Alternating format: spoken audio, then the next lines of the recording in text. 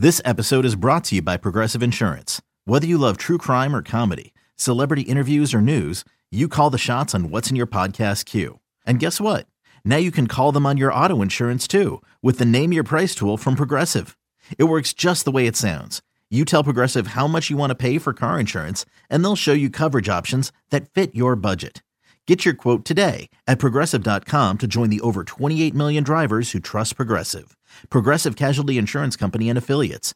Price and coverage match limited by state law. Well, the Phillies will look to avoid doing something tonight they haven't done all season long, and that is dropping 3 consecutive series. But they'll have some work to do in order to win this series. They'll have to win the final 2 games against the first-place Baltimore Orioles, and it all begins tonight here in South Philadelphia. Hi again, everyone. Welcome into Phillies on Deck. I'm Greg Murphy. Happy to be here with you tonight. And before we get into tonight's game and preview this Game 2 between the Baltimore Orioles and the Philadelphia Phillies, it's Tuesday night, so we are happy to welcome in the president of baseball operations for the Philadelphia Phillies, Dave Dombrowski, who joins us now. And, well, whatever are we going to talk about, Dave, as we are exactly 1 week away from the trade deadline. It is. So the weather's great if that's what you really want to talk about. The weather is great, and that's great news as well. But I know people this time of the year, they get really excited about what might happen in the next 7 days. And I kind of wanted to pick your brain a little bit, big picture. You know, once a team decides, okay, we're going to be buyers, hopefully be buyers at the trade deadline, because it obviously takes 2 to do that. But once you've made that decision, and I think the Phillies have probably made that decision a couple weeks back for sure, how does the process work to begin with? Are you on the phone every day? Are you calling folks? Are they calling you? How does that work? Well, it's a great question, and probably various organizations, depending upon their personnel, may handle things a little differently. But all in all, we go about it a couple ways. One is our professional scouting director, Mike Ondo, works very closely with our professional scouts. And they are out there looking at clubs and looking at players and trying to get information. In some cases, there's specific recommendations, like we want you to look at this pitcher or we want you to look at this positional player. In some cases, they may just be covering a general series. But while they're out there, they're also trying to acquire as much information from other scouts who they're looking to acquire, who else might be at those games watching that specific player. And sometimes that's misleading because nowadays you can also watch games on television. Sure. Right? Everything's on television. In addition to that, we have people in our front office, myself, Sam Fold, Jorge Valandia, Ani Kalambi, Ned Rice. We're all talking to various clubs, taking phone calls, making phone calls to just find out exactly where clubs stand. So are they in a position where they're looking to make a move now to move players, to acquire players? What may they be looking for? Some of them haven't made a decision. Right. So you also want to be in a position, well, hey, we're going to wait to the very end to do this. So you're trying to gather all that type of information in preparation. Our group of individuals, so a couple of our professional scouts, Charlie Kerfeld, Brad Sloan, some of our people that provide information analytically from the front office, and those same individuals, and Larry Boa, Charlie Manuel, they'll all be in town starting on Thursday, and we'll start meeting on Friday. And basically Friday, Saturday, Sunday, Monday, Tuesday till 6 o'clock. We'll be prepared to meet all day if necessary. A lot of times it's where you can just sit and look at yourself, so you got to be careful of doing that. Sure. So you are in a position, though, you're there and available to meet whenever possible. And so that's what we'll basically be doing, and gathering all that information, taking phone calls, making phone calls, and hopefully making our club better. You know, this might be a hard question to answer, but that process, it's so involved, and there's so much that goes into it and so many people contributing to it. Is it fun for you still? I mean, is it exciting? Is it invigorating kind of thing? Oh, sure. It's an enjoyable time. Yeah. I mean, there's a lot going on, but it's a exciting time because you're looking to make your club better. Because after August 1st at 6 o'clock this year, that's the trading deadline, you cannot make any other moves outside your organization unless a player's released, and that doesn't happen very often. So this is it. And you're not only looking to make additions to your ball club, but you have to also be aware if you're going to make a trade, you got to make it by that time. You don't necessarily want to lose a player on waivers for $50,000 if you can avoid doing that. You also have to be aware that the depth in your organization, where does that stand? So you're looking to cover some of that at this time. So sure, it's very exciting, it's exhilarating, and you I think everybody ends up getting into it a great deal, and there's a lot of different conversations that take place. And anytime you can make your club better, it's a fun time. All right, let's talk a little bit more specific about some things that are happening with the club that may affect the trade deadline. First and foremost, Bryce Harper out there at first base. I know you guys wanted to get a chance to see him. It's been a short or small sample size, but certainly he's impressed, I would think. Will you be comfortable at the time of the trade deadline that you've seen enough of Bryce at first? Yes, I don't think there's any question about that. He's shown that he can play first base. It doesn't surprise me, too, when I saw him work. He worked very hard. He's been doing it for a couple months. He's also a very intelligent player. He's instinctive. He's also a great athlete, very knowledgeable about the game. Yeah. I would think that his biggest challenges at times will be little nuances of playing the position, but he picks up the game so quickly, and as a student, that those are things he'll pick up. I used the example of the bunt the other day in Cleveland when Quan bunted that ball between he and Stott, and he went after it originally but then went towards the bag. There's a lot of first basemen that continue to go towards the baseball, and then all of a sudden you're safe at first base, the runner is.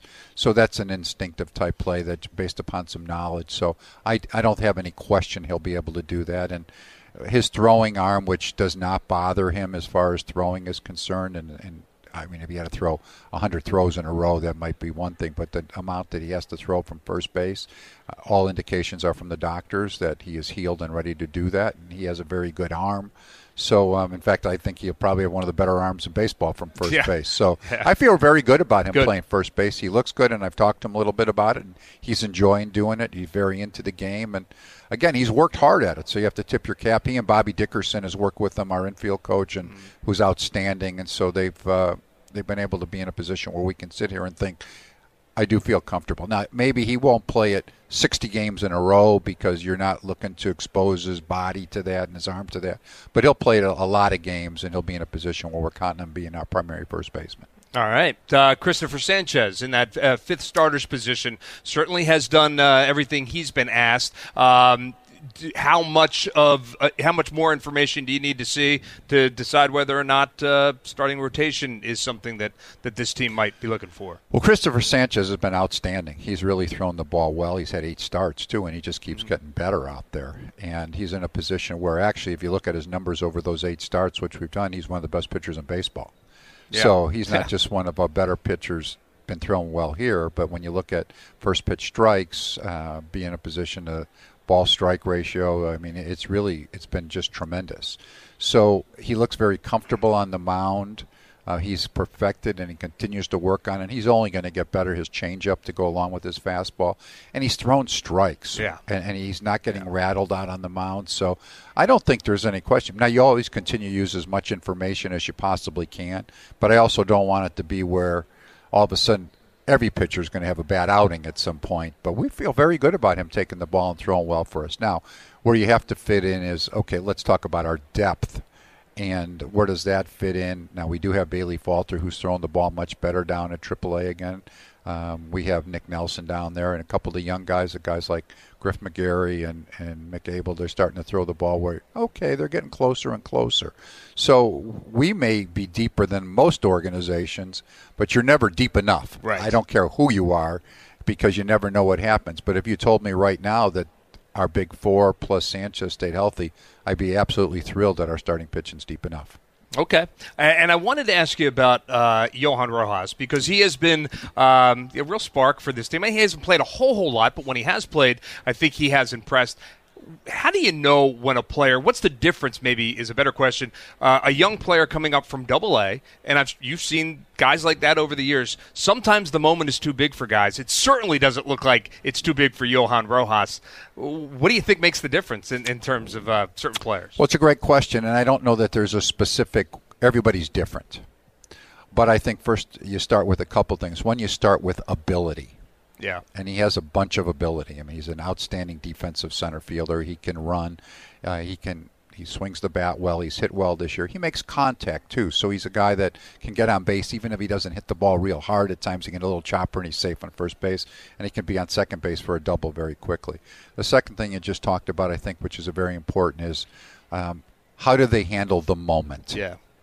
And some guys can handle the moment and some guys cannot. And I go back and I've told the stories to our guys. Well, when I was in Boston in 2016 and 17, we had a couple guys that we brought up from Double-A, Andrew Benintendi and Rafael Devers, and they both came right from Double-A. Yeah. They're very talented, and they handled the moments. And I remember actually we got beat in 16 by Cleveland, but in the Indians in the first round, the NLDS, and at that time, ALDS at that time. And I talked to Terry Francona afterwards, and he said, the toughest guy for us to pitch to was Benintendi. How about that? And that's when we had Ortiz and Pedroia and all those guys. So sometimes young guys can surprise you, and that's why sometimes you go looking for different things, and the answer is right in front of your face. So he had a great game yesterday, and he can go get the ball in the outfield. Yep. So he's an exciting player, and it'll be interesting to see if we need to go outside the organization or decide to stay inside. All right. Before I let you go, I just want to ask you, and we're running out of time, but I wanted to ask you just about trade deadlines in general. You've been around a lot of them. Any one particular trade that you made that stands out to you? Well, there's been a few, as when you talk about as many years as this. But I think I could easily tell one in 1997. We actually made two major acquisitions. But one dear to the hearts of Philadelphia Philly fans at that time was Darren Dalton. Yeah. And Dutch with our club coming over there. We needed a left-hand hitter. He played first base for us that time. He hit in the middle of the lineup. But he was a leader, and he knew how to win. And then we inquired Craig Counsell, who's now the Brewers manager, that was our second baseman, who came from the minor leagues, actually, from Colorado at that time.